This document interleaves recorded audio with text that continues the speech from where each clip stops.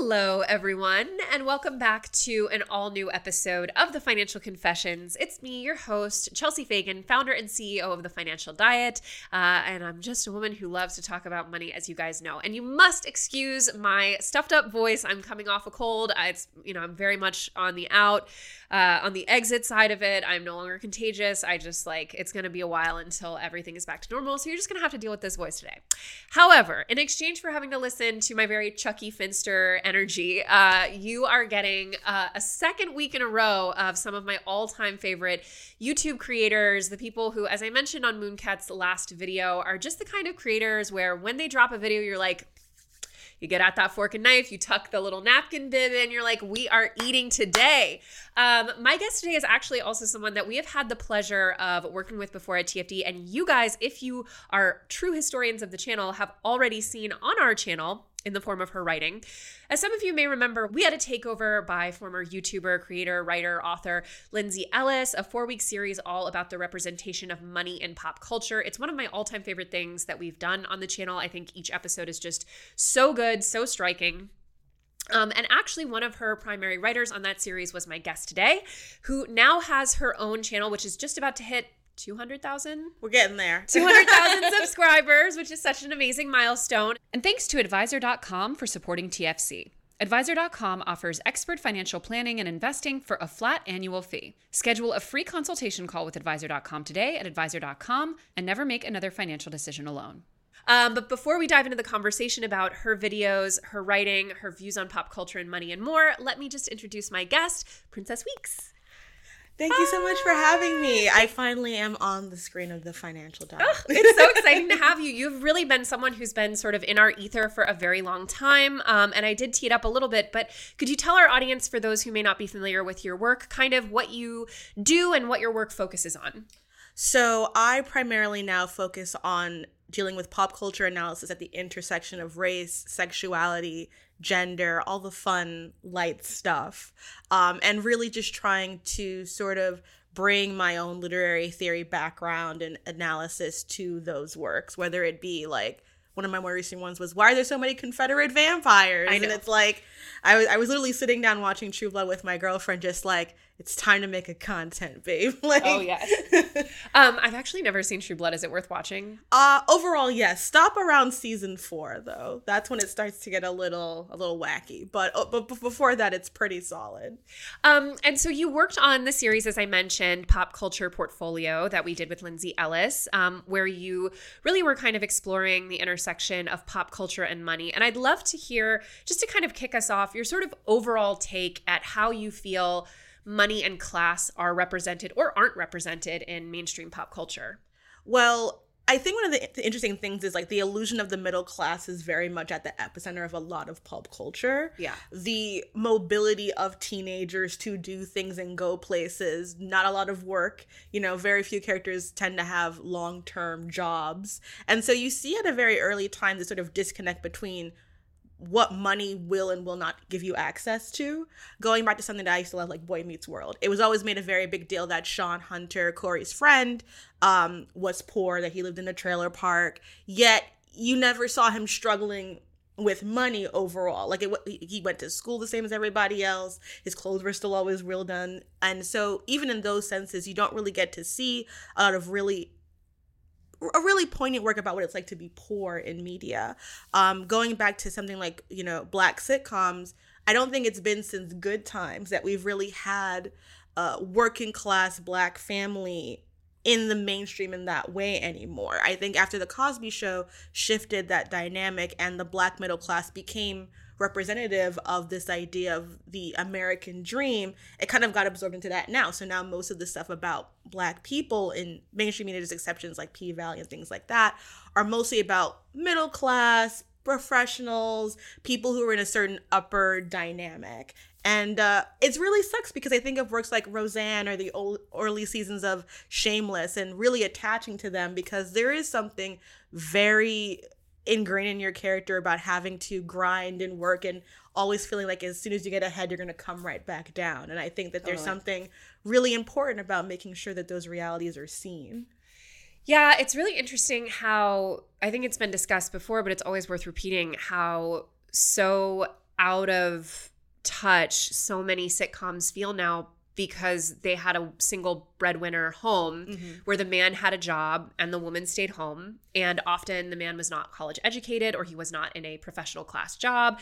And it was totally normalized that these are the jobs that you have and can afford a large single family home and multiple cars in the garage. And I think for a lot of people, our image of what the middle class is in America is based on a really outdated notion. Like, I think a lot of people still believe that you could have that kind of life on a single family income. And if you're not able to, that's more like an individual character flaw than a systemic issue. Absolutely. And I think sometimes, and I get it from like a showrunner perspective, you don't want it to always be class stratification. But I think Roseanne, before everything happened, was a really good example of managing all of that because, the kids don't all get to go to college. Yeah. You can work really hard and even get a scholarship and it still can't be enough. And I think it's important not only to see that, but to humanize that, to show that it's not one person failing or not being good enough. And also just the familial harm, so to speak, it can do. Because I remember the moment where Becky goes to her dad and is angry at him because she's like, I did all this work and you can't send me to college because you went from job to job to job and dream to dream to dream. And it's so heartbreaking because they both have a very valid reason for, you should always want to go after your dreams. And when you're working class, those dreams can only get you so far. And for your children, the resentment that they can have of feeling put into a situation that they didn't ask for and they're doing their best and then realizing that sometimes doing your best isn't enough. And I know for me, I've had to deal with those sort of things of like, I remember when I graduated college, I didn't work because my mother really wanted me to like focus on school. And so I left college having no real work experience and couldn't be able to find any and just feeling very disillusioned of like, I went to college, went to grad school, and I'm just working retail, and there's nothing wrong with that. But I think the expectation that media gives you is that you go to school, you get an education, and you're going to just have all these doors open for you. And that is not the case at all. Totally. It's also not, one of the things that's really striking too is the representation of childhood, especially as a child consuming media. Like I grew up very like lower middle class, working class in the South, where my experience of childhood, I almost never saw on television in terms of like even really basic things, but like the idea of going to camp. I was like, you go to a camp or you like sleep there? Like even those really sort of ingrained ideas of what childhood consists of, or like clubs and hobbies, or, all the way up to things like private school. And there was really never, for me anyway, a vision of childhood on television that felt comparable to what I think is probably the majority of children's experiences in America, which is just kind of like you just go outside and like run around. Yeah. And there's not a ton of, and interestingly, one of the only pieces of pop culture I ever saw that felt like sort of what I remember childhood being like, and mine was not anywhere near this extreme, but have you seen the Florida Project by Sean Baker? Oh yeah. That movie got me. Truly, probably one of the best representations of the poor and working class I've ever seen, but also just like... And how expensive it is to be poor. The cycle of it, the concerns, the like everyday stress, but also just the feeling of a childhood and the life of a child that wasn't... kind of like you were saying earlier, totally set out for you, which I feel like is the primary representation we see of childhood on pop culture. Yeah. Like you have to succeed. Absolutely. And I think we also, with adultification, which is, for those who don't know, sort of like putting adulthood onto young children really early, we fetishize that in a lot of ways. We fetishize the child that like raises themselves. Right. And we treat that as if like, look how wise and smart they are. It's like, that comes with a lot of damage. You're not supposed to parent yourself. You're supposed to have people in your lives who you can rely on. And I think a lot of times you see this idea of like your parents are always going to be there for you and all of these safety nets. And I think that's overall a good thing. I think it's good that we put that out there. But I think there's also something meaningful in like Florida Project of saying like, this mom is doing her best, but even her best is harmful.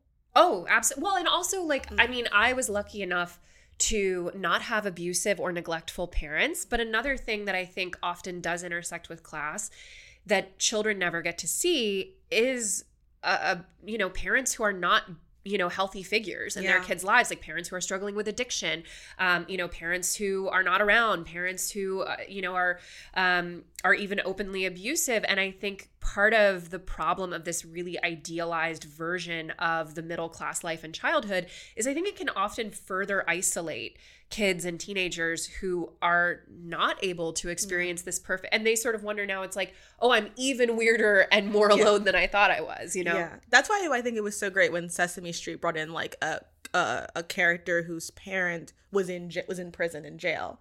Right. Because that is something that a lot of people have to deal with, and there's nothing inherently marginalizing about that. That's such a common experience, especially when you're in your communities, like rural communities, urban communities. We have those intersections we don't talk about, and a lot of it is being hyper policed, right? And having people come into these areas already criminalizing us from a very young age, and I think normalizing that for young kids is important, and there are ways to do it at an age appropriate level, but so many people don't even feel called to do that because they know it takes a little bit extra work to get that right. And so often the poor kid in a show is just like the smelly kid, the kid who wears the same like dirty overalls all the time. They're there. They're like, the Kenny McCormicks of South Park. They're there as like a joke about trailer park culture, but there's no real analysis of like, well, what is this child's living reality on the day by day? Seeing all their friends get to do all of these things, experience all these things, but they can't.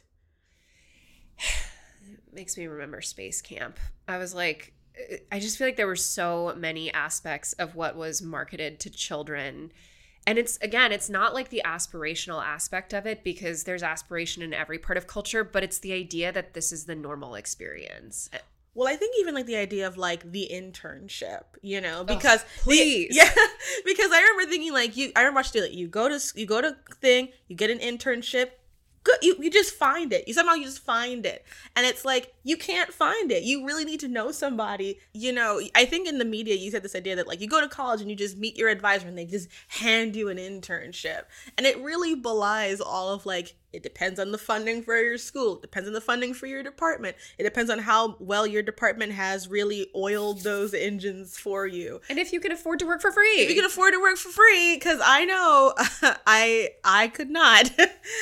Even living from home, because there's a mentality, I think, for a lot of kids that come from working class backgrounds, like you still have to work even if you're living at home. Of course. Because you have to be paying for something. It's it's interesting too how much I think the college experience, like there's so much blame to go around as far as college education being as predatory and expensive as it is, but I do think a lot of it again but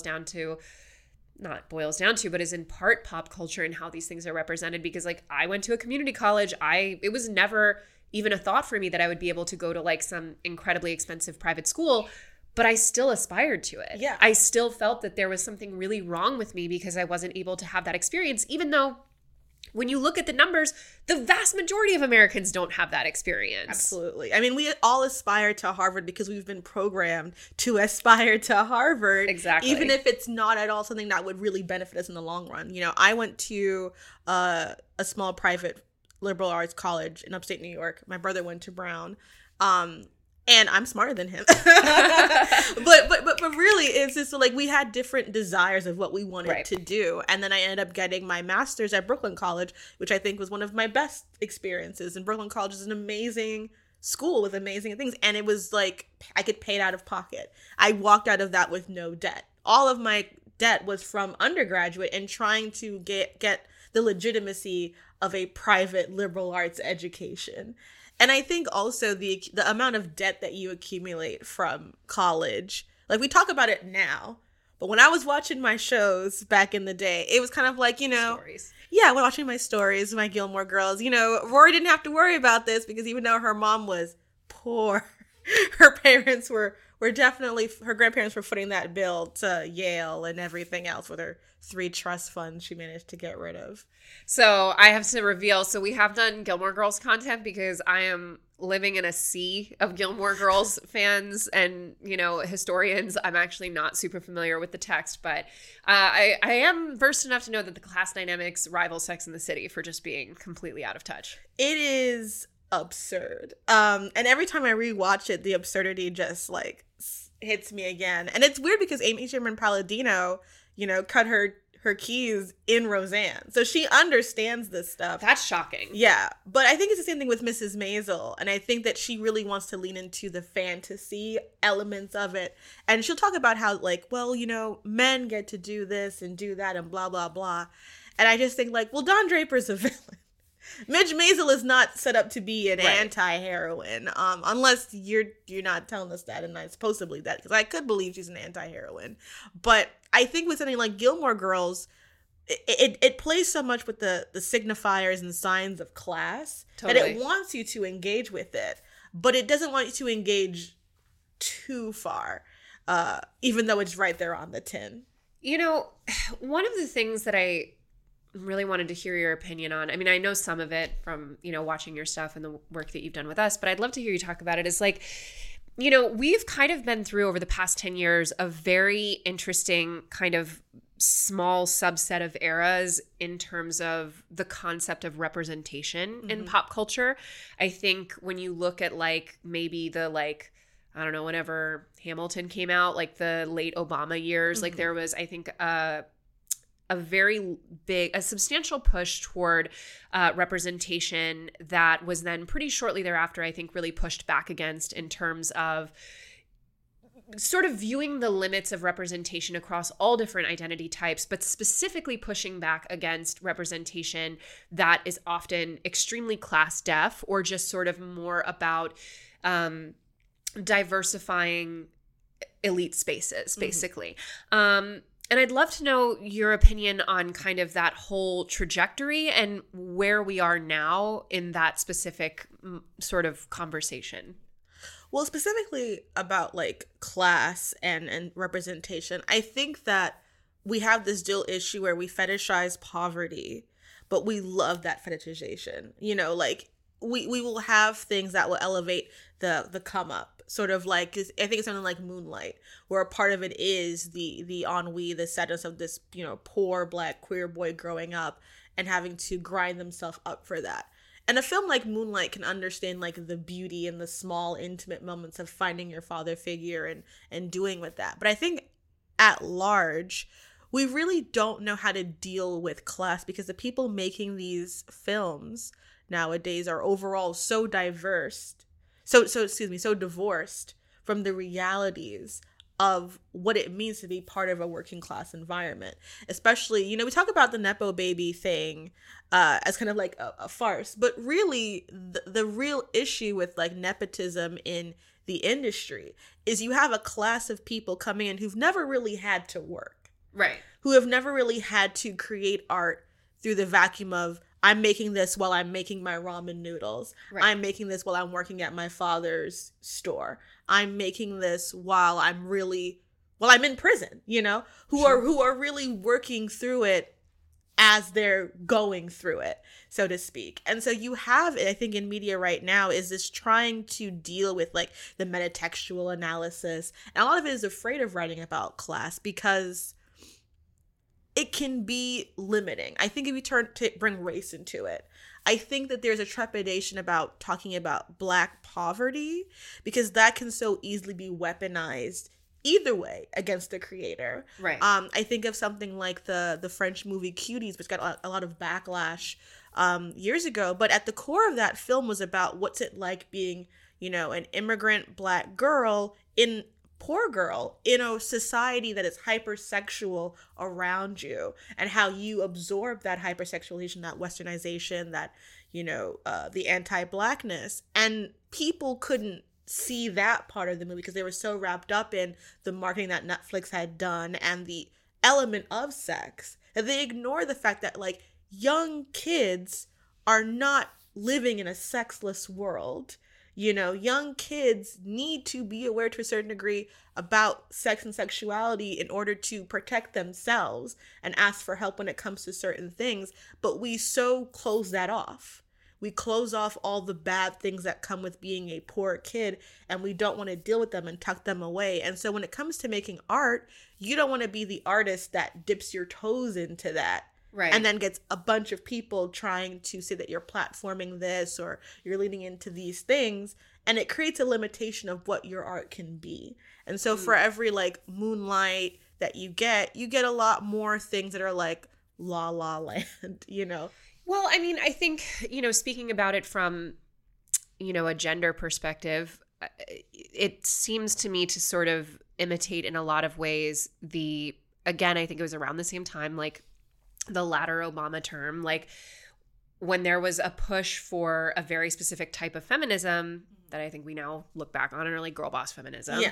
That was, you know, essentially just like a reproduction of really toxic structures and, you know, making them more female. But at the end of the day, if there is no class analysis, if there is no, you know, material understanding of how the majority of women live, like at the end of the day, I think the whole question of representation being important, like if you divorce that entirely from the actual tangible impacts it has on the group on a wider basis, then it is, I mean, it's hard to see it as anything other than sort of superficial. Oh, yeah. I mean, that's the thing. It is all superficial. I mean, like, even if we look at all the elements of the To Leslie scandal with Andrea Riseborough got nominated for an Academy Award for Best Actress after a grassroots campaign from a bunch of her contemporaries. And her film is like an indie project. It's a small film about like a poor woman who like won a lot of money and going through it.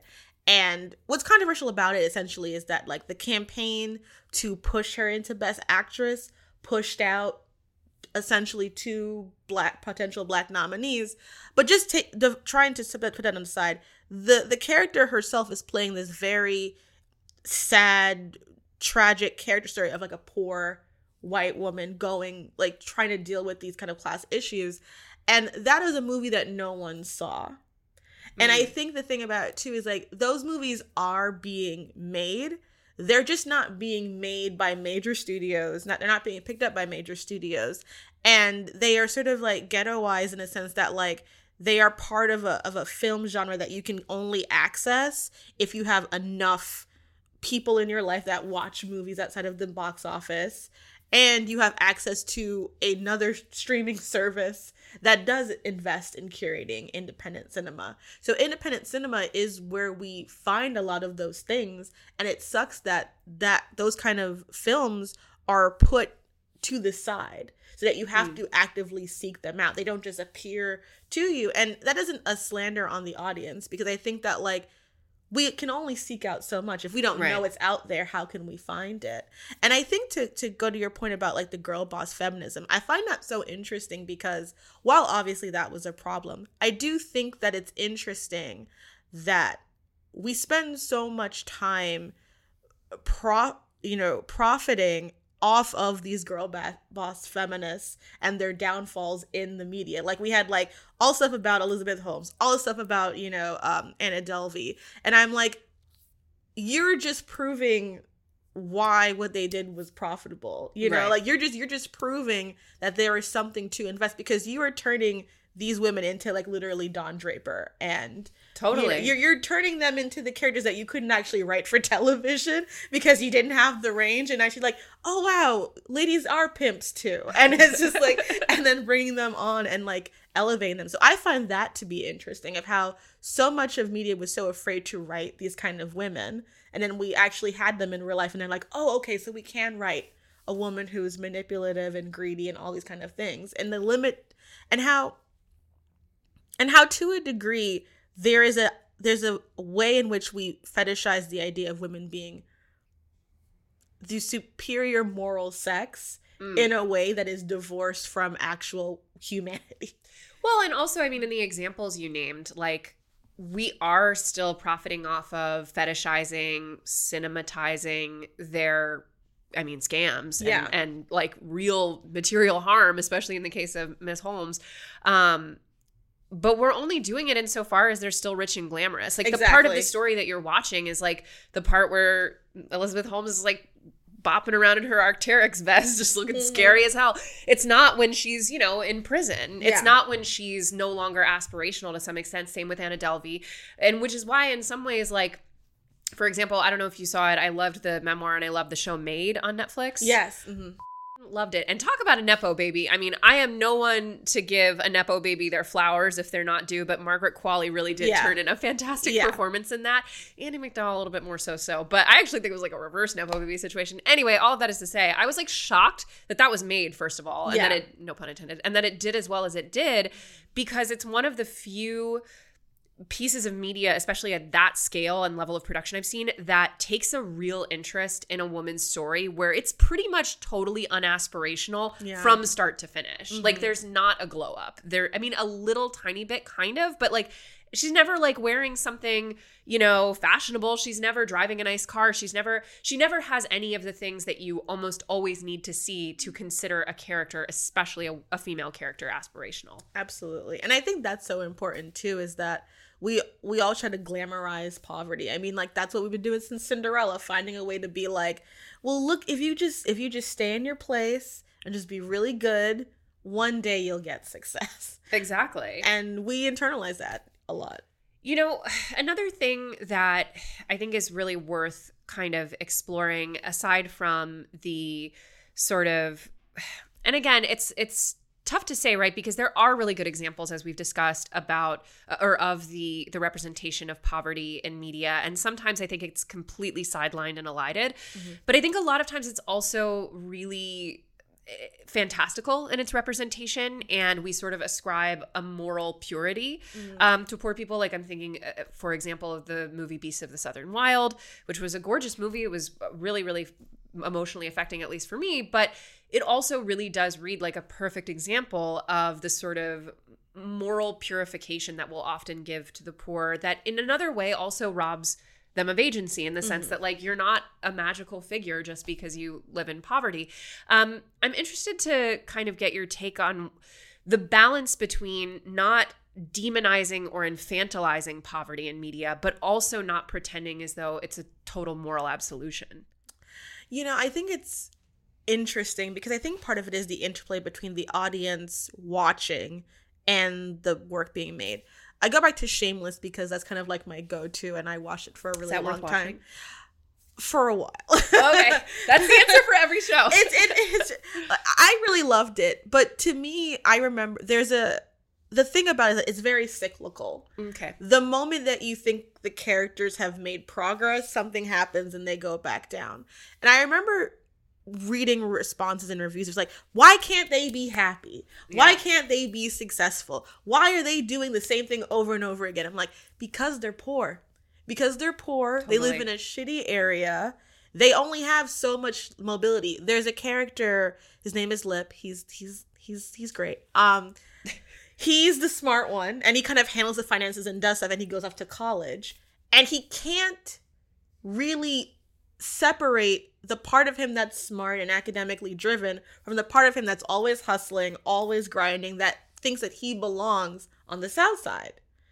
And for him, it's all this thing like, how far can I move ahead that I don't leave my family behind? Right. Which is such a real thing of like, I don't want to forget where I came from. I don't want to become one of those people who leaves home and never comes back and forgets where they came from. There's that. There's the character of Fiona, who was the oldest sibling girl, gave up most of her childhood to raise all her siblings. The moments that she indulges herself always backfire, because once you've been adultified to the point where you become the caregiver for your siblings, you forever blur the line between sibling and parent.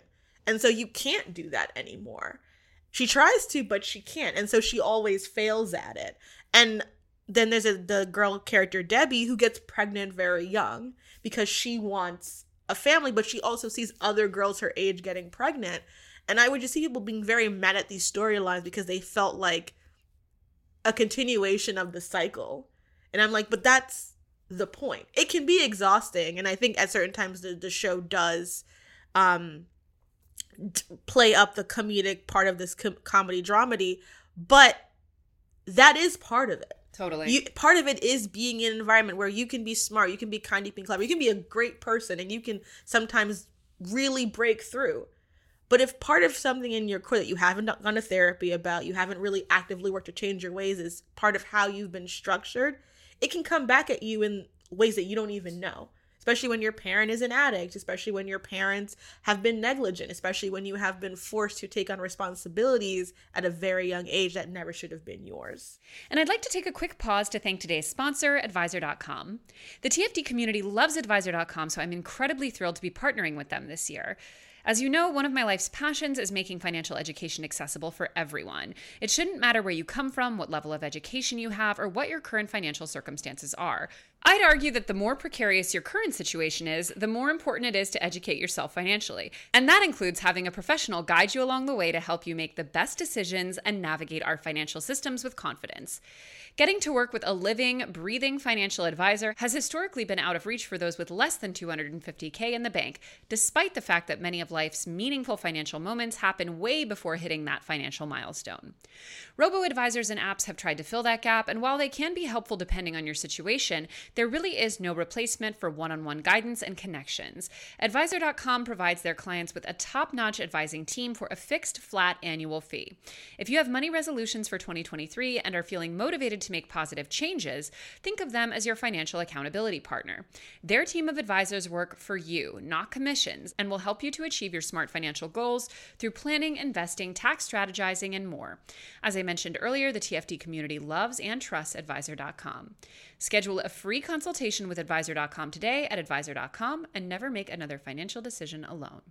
This is like not film or television, but I have such a pet peeve when I read that, like, I'm sure you've probably come across this too, but like when you're reading fiction, like a novel, and most novels are written by people who are fairly well off and always have been.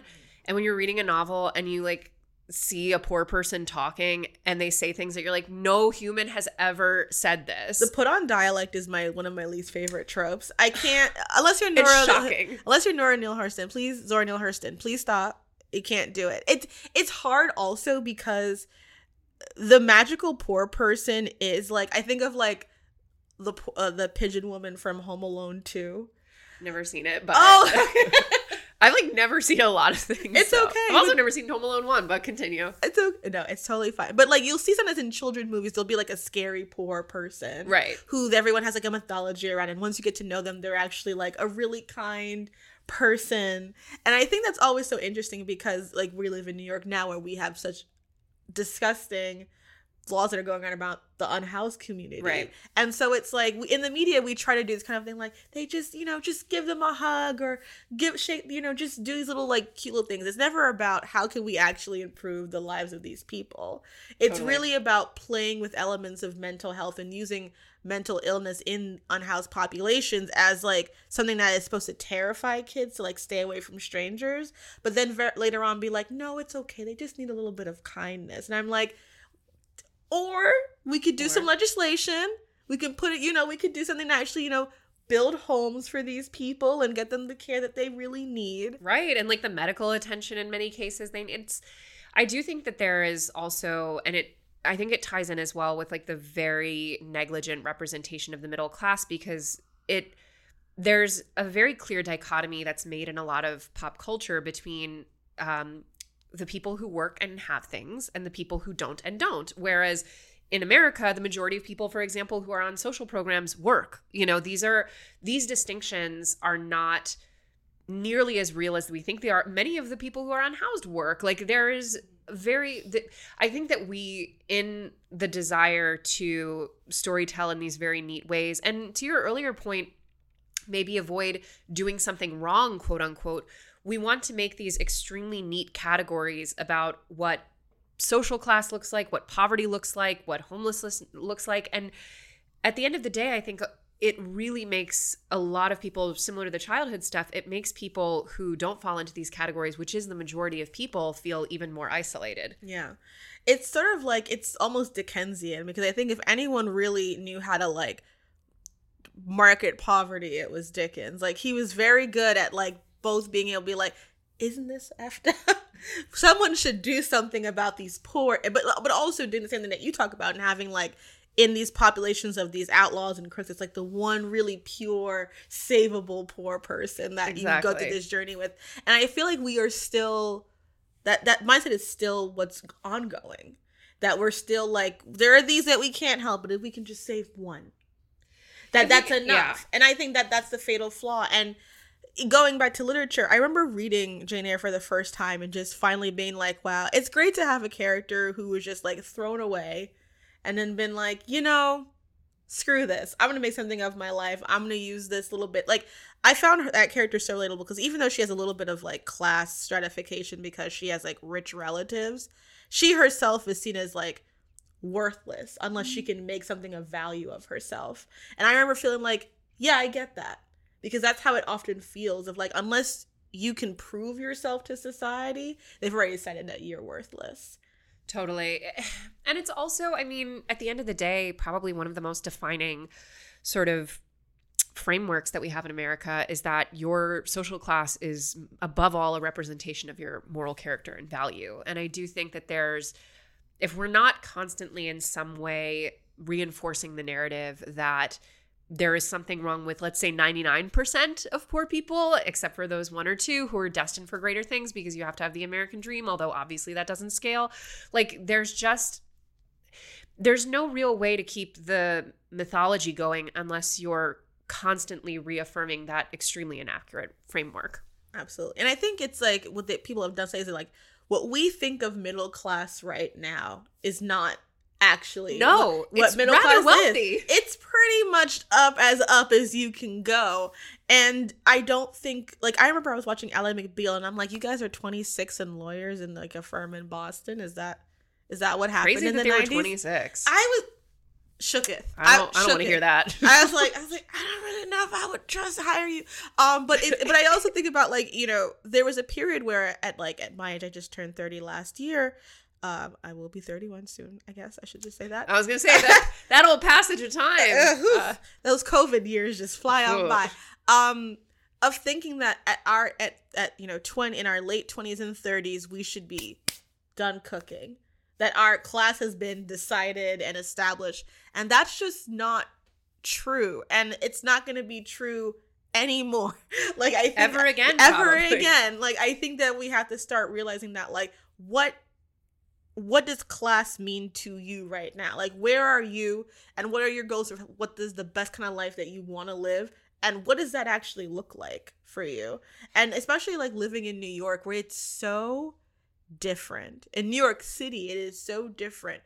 The money that we live off of here would be able to stretch so far, literally anywhere else. But also, it's interesting you say that because in some ways I do feel more insulated from a lot of these cultural norms and expectations living here because one thing that we've covered a lot on the channel is the increasing level of sprawl that Americans live in, even compared to our parents' generation, in terms of our homes are much bigger.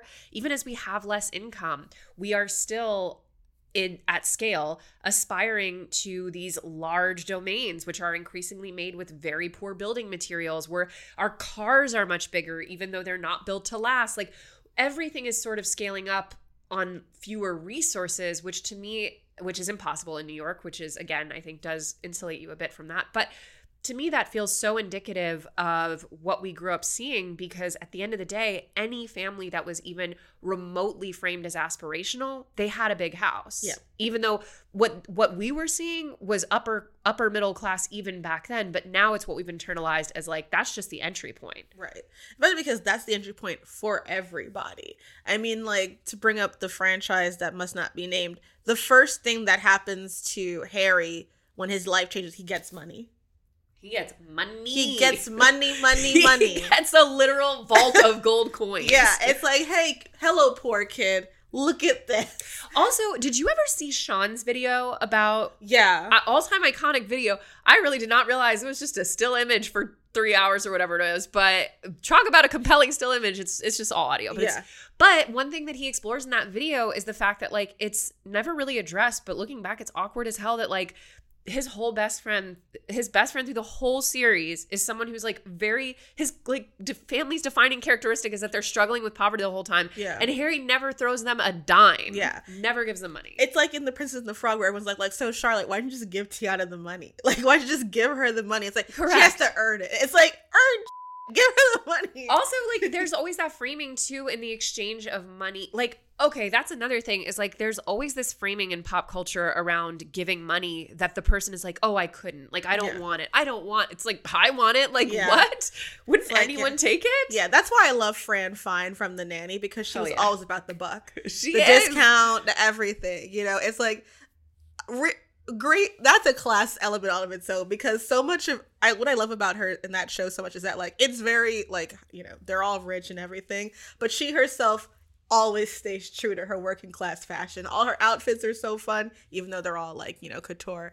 But her mindset, like the coupon clipping, the, like, always going after a sale, it reminds me of the things that, you know, you know, the conversation about sort of like, oh, but you're poor, but why do you have nice things? Or da, da, da. Oh, yeah. I love it when a character is framed as like coming from like a 1-bedroom, and as soon as they have money, they're going out and having a good time, because that's what I wanted to.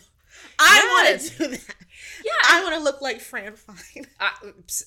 Doesn't everyone? Like the ultimate aspirational dresser. But I would also say that there's this very interesting kind of like, and we have to talk about it, and some of the questions we have for you from our audience are about it, but there is seemingly a glut of pop culture right now, media, about the ultra, ultra, ultra wealthy. You know, we have Succession, Billions, White Lotus. I'm missing a ton, but they're there.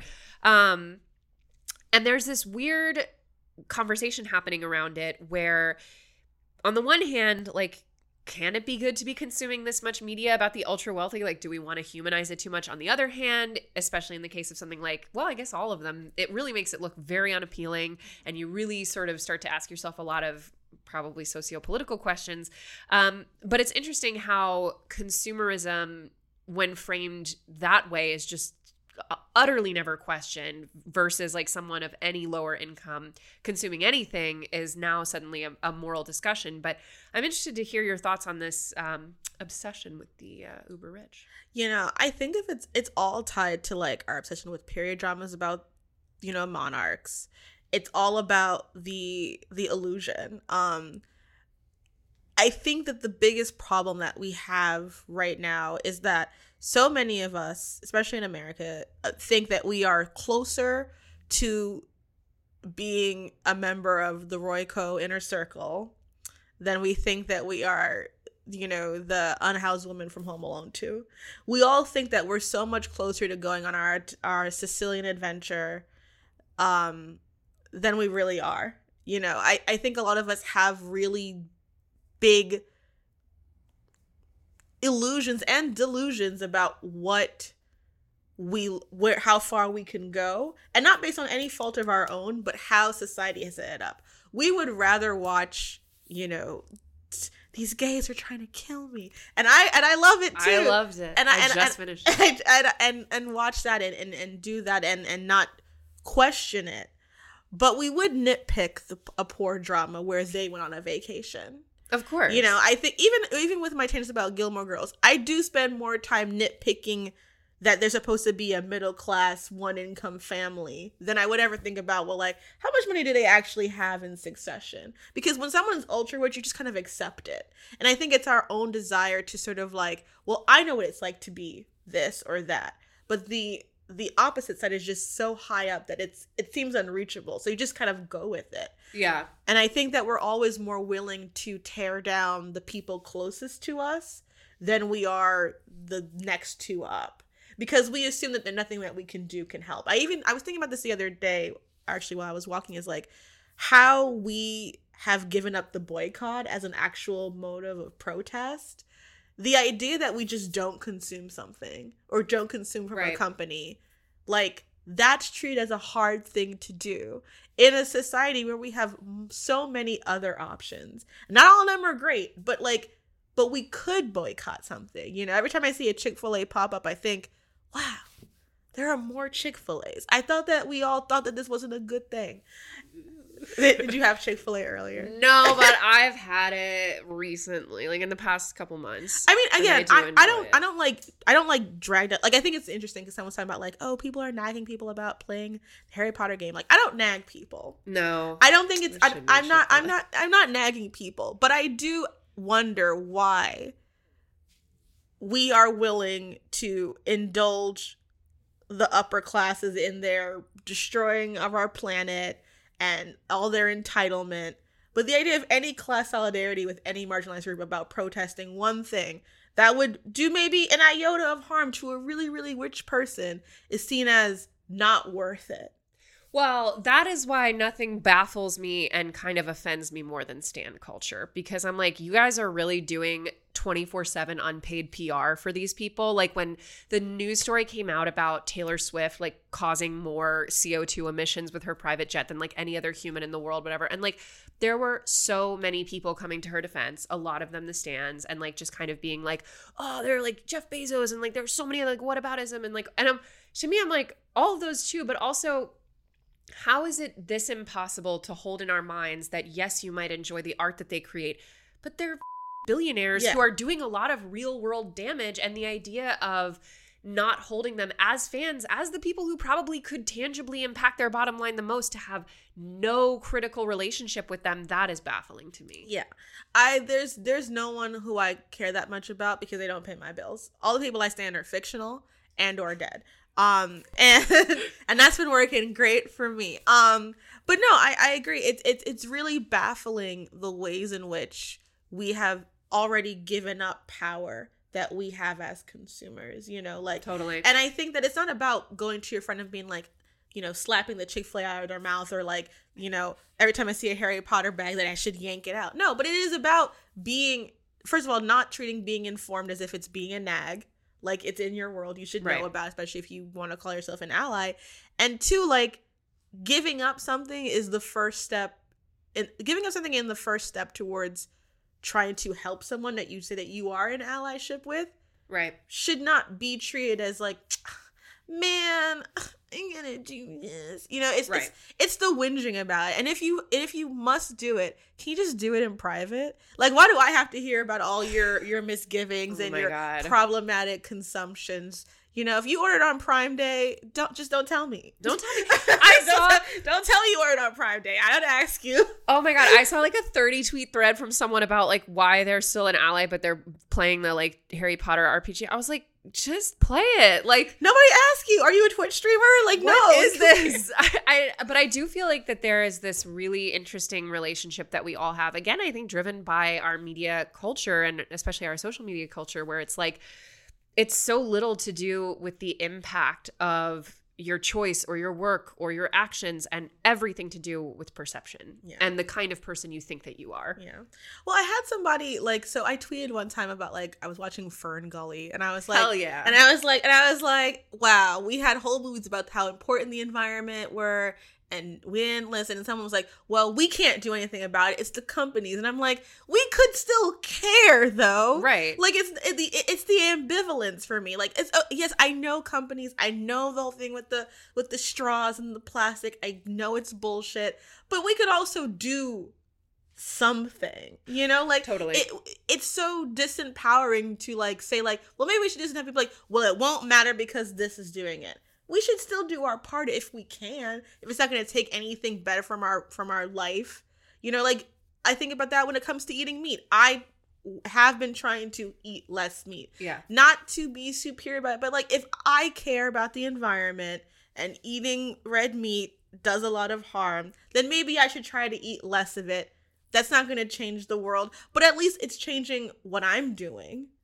I think there's a very strong value also for human mental health and psychology to having some sort of coherent internal sense of values and trying, at least in small ways, to live by them, even when no one is looking. And even for that reason, I'm like, you don't want to like make slightly better decisions. And you know, it's so funny. People like, will it really make a difference? I've seen so many of like my fellow creators who are trans get dragged and harassed over this game. So it's like, if you're seeing people from the community that you say that you're allied with being harassed, being mistreated because they say like, I don't want to support the game because I don't like what the creators' politics, and they're getting harassed for that. Shouldn't that tell you that it is more than just you getting to indulge in playing Harry Potter RPG? So we're just going to go through some of the questions you guys had for Princess. Also, it should be noted that so many of the responses were like, no question, but just tell her I love her, which I think is so I sweet. love you guys too. Okay, ooh, this is a really good one. Do you have any pop culture characters that you like, but their lack of class consciousness ruins them for you? Oh man. So Ellie Gilmore, my fave. She's such Holly's literally talked about this so much. I think my husband's favorite fictional character. She's the best. She's the thing about it too. I think this is also talking about like the judgment thing. An annoying up their ass rich person I can deal with. Someone who is working or middle class who doesn't know that there's stuff, that annoys me more. So like falling into your own trap from earlier. My own trap. So to me it's like, she successioned me a long time ago. That's my Kendall. Wait. Okay, so have you seen the Gossip Girl reboot? Yeah. Okay, so I did not see it. I have never seen the original Gossip Girl, nor have I seen the reboot. But I was at dinner with some friends recently, and they were talking about how much they hated the reboot. And they were like, because they loved the original, but they were like, if I'm gonna watch a bunch of like spoiled rich teenagers on the Upper East Side, I want them to be dickheads. And these kids were all like, they're like, ooh, we like have charities and we like spend our free time going to like these like cultural centers so and like boring. Being really good. And they were like, this is horrible. This is the worst of both worlds. What is your opinion on it? Oh, they're so right. Okay. It's like I want decadence, you know, like yes. if it's gonna happen and I can't stop it, I want. And it was also just like that like toe in toe out class consciousness of right. Like I want to protest my mommy and daddy, and it's like, okay, but you want to live in that penthouse though. Yeah, but if you get cut off, you're gonna be so upset, aren't you, Opie? They were like, there was only one on the show, and she wasn't even like a full. It was like so unsatisfying. It was like Gossip Girl is such amazing of its time trash because it had no morals. The moral was being a teenager and being decadent and like Serena going like, I killed someone at the end of season 1. That's what we wanted. We don't want all of it. If you know, you know. But no, it's like I think that's kind of the thing about like the sort of like the progressive reboot. Even with the new Sex and the City reboot, it's like Carrie was somebody who literally didn't think that bisexuality was real, but now she understands pronouns. I doubt it. Okay.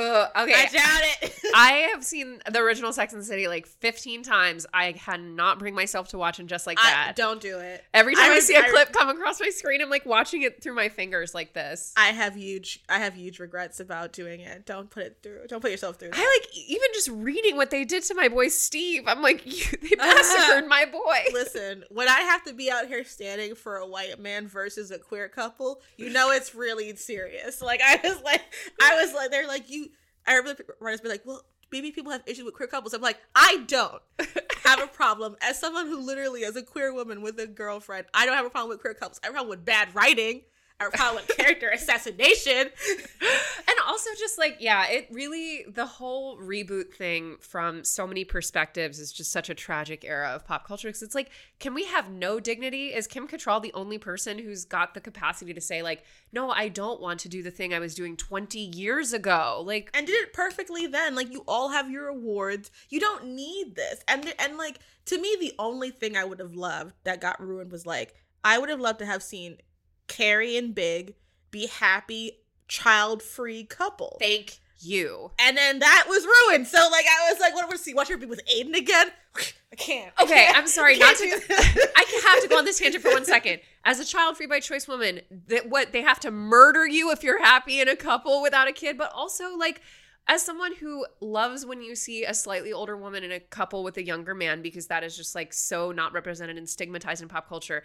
They had such a beautiful ending for Smith and Samantha on that show, and then that movie, they just had ruined to torpedo that relationship. That's in what the I knew. worst All the way. sequels. That's how you should have known. All sequels, Sex and the City, it had the best ending. The ending of the sitcom was perfect. Everyone ended exactly where they needed to be. Everyone grew the way they needed to grow, and it was done. It was done. We didn't need any more. That's the only canon. The rest is not canon, I say.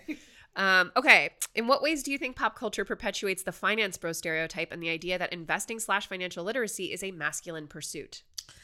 You know, I think it's really just that you don't see a lot of women who that's what they talk about. You know, even women who are professionals, when they are together in a thing, they're talking about their love lives. They're talking about sex. And even if they're in a professional setting, you don't even have the like, oh yeah, bro, just did this. But you see men engaging with that more.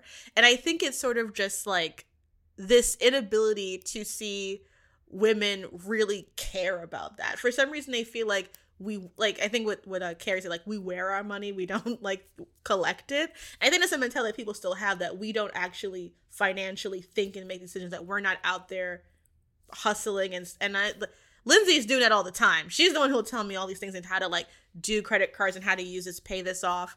But we rarely see characters who are seen to be that savvy, especially ones like Carrie or like Miranda, who are well off and clearly live lifestyles where they are balancing a lot.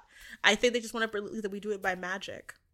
Yeah, and also that like there's something kind of inherently I don't want to say unfeminine necessarily, but there's something, I think it's more about being emasculating to a man. Like, because even when you look at Sex and the City, the women who, like Samantha and Miranda, who were very financially conscious and talked about money, especially when they got into relationships, like that part of them definitely diminished quite a bit. Yeah. And I think even with Miranda, like initially her thing with Steve is that he was just so in a different class sphere than her. And that was part of their like dynamic, was like reconciling that. And I think that like what you said is correct. It's emasculating, but also that I think of like, what was it, the movie The Big Short, where they have Margot Robbie in the tub to explain these really difficult concepts. Yep. And it's a gag because it's like she's a hot blonde in a tub. I think that is still the idea. Like, it's the reason why a lot of women will still take like a male partner or a male friend when they go to buy a car, because they know that the people on the other side still see them, they will respect as incapable of actually doing that. Right, and they'll respect the man. Mm-hmm. It's an Ouroboros. Okay, as a creative and an incredible video essayist / commentator, agree. How have you learned to manage your finances? Do you maintain a 9-to-5 as well? If so, how have you learned to balance your incomes and lifestyles? All right, so this is a heavy one. So I started making YouTube videos when I was like 15 years old. It's all been on the same channel forever, but it didn't really become like a profitable endeavor until like the last couple of years. Right. And all that time I worked at bookstores, I worked at the Mary Sue, and I ended up falling into a lot of bad habits when I was living on my own. Got store credit cards and racked them up because I wanted to keep up with the Joneses. I felt like I had worked really hard, I was still working hard, and I wasn't getting what I felt like I needed to get. So I ended up having quite a bit of credit card debt. And then during COVID, during the pandemic, I was living with my parents because my partner and I broke up, so I went back home. And my mom and I sat down and we were like, we're going to clear this all out. So while I was in COVID and I didn't have to pay rent, all the money I had just went right to bills. So I ended up paying off my student loans and my credit card debt through the fact that I was at home, not doing anything. And it kind of forced me to sort of go through things. And I think for me, the biggest help is the privilege of having family that could help me, if not financially, but give me a sense of structure. So I had one less burden to deal with. You know, having family that had a house and I could have my own space and stay there and save is what helped me to move out. And now I think the hardest thing about being a creator and finances is that, like, unless you come in knowing what it's going to be like, it's so hard to get your mind around, like, the 1089s. The first time I had to file my taxes with them, I had no idea that they didn't take the money out already. Oh, they don't. I did not know that they didn't take it out. And I remember going in to the H&R Block and being like, I owe how much? Can you say that number again? What? Huh? How? And so I would say, like, for me, what I've been doing since is just being very cognizant, keeping track of my expenses, knowing what I can expense has been a huge part of it, especially because a lot of what I buy are books and media to consume. So I make sure to keep track of all of that. And even though it's hard, trying to save part of what I get. I think because of where I live, it sometimes feels like I'm still going paycheck to paycheck.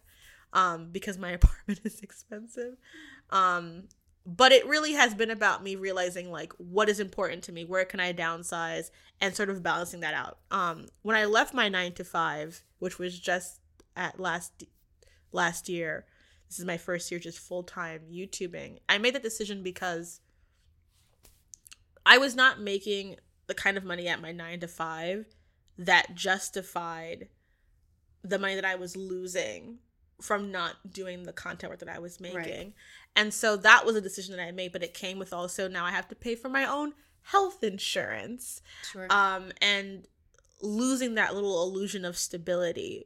But for me, I think it was really sitting down and having friends like Lindsay. Lindsay really sat me down, helped me put up a spreadsheet of my expenses, and put me in a mindset of I can do this. So it really is having a community around you. I cannot emphasize it enough. Like, building bridges with people who you respect and care about you yourself is so important, because you can't do it alone. We're not taught that.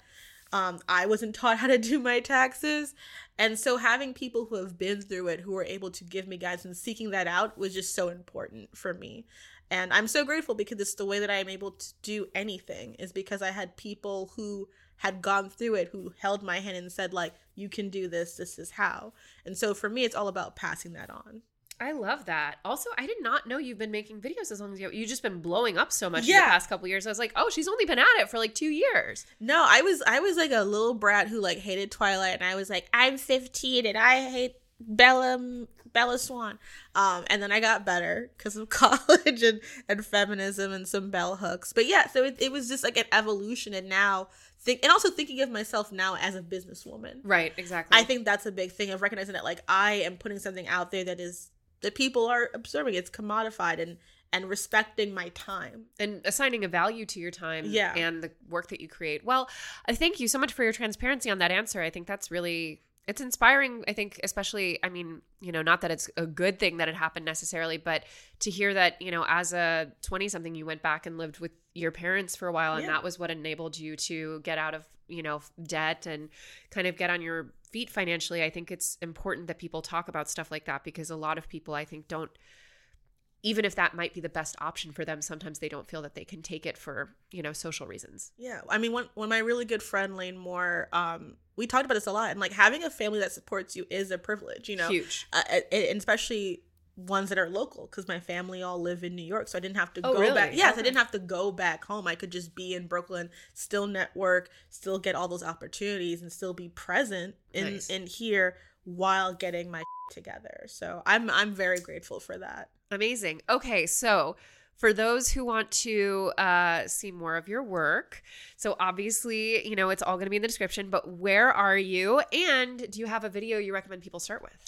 All right. I am on YouTube as Princess Weeks. I also sometimes am on Twitter. I try to be on it so much less, but I am on YouTube, and I sometimes am on Twitter at Weeks Princess, and I'm gonna try and do better at Twitch, which is also at PM Weeks.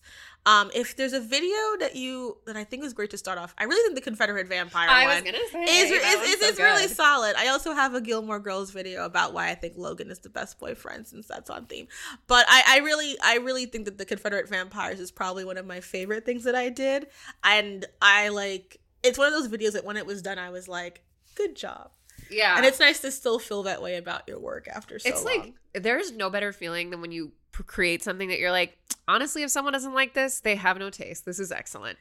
Truly. And I remember thinking to myself, like, wow, I really cited this. Like, I'm very proud of like taking all my grad school education to be like, I can cite my sources.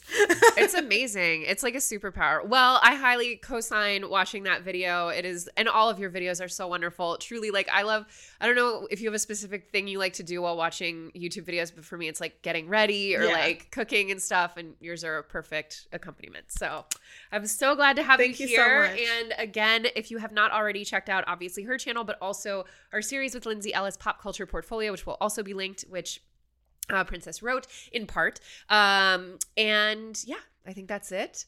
Thank you all so much for joining, and we will see you next Monday on an all new episode of The Financial Confessions.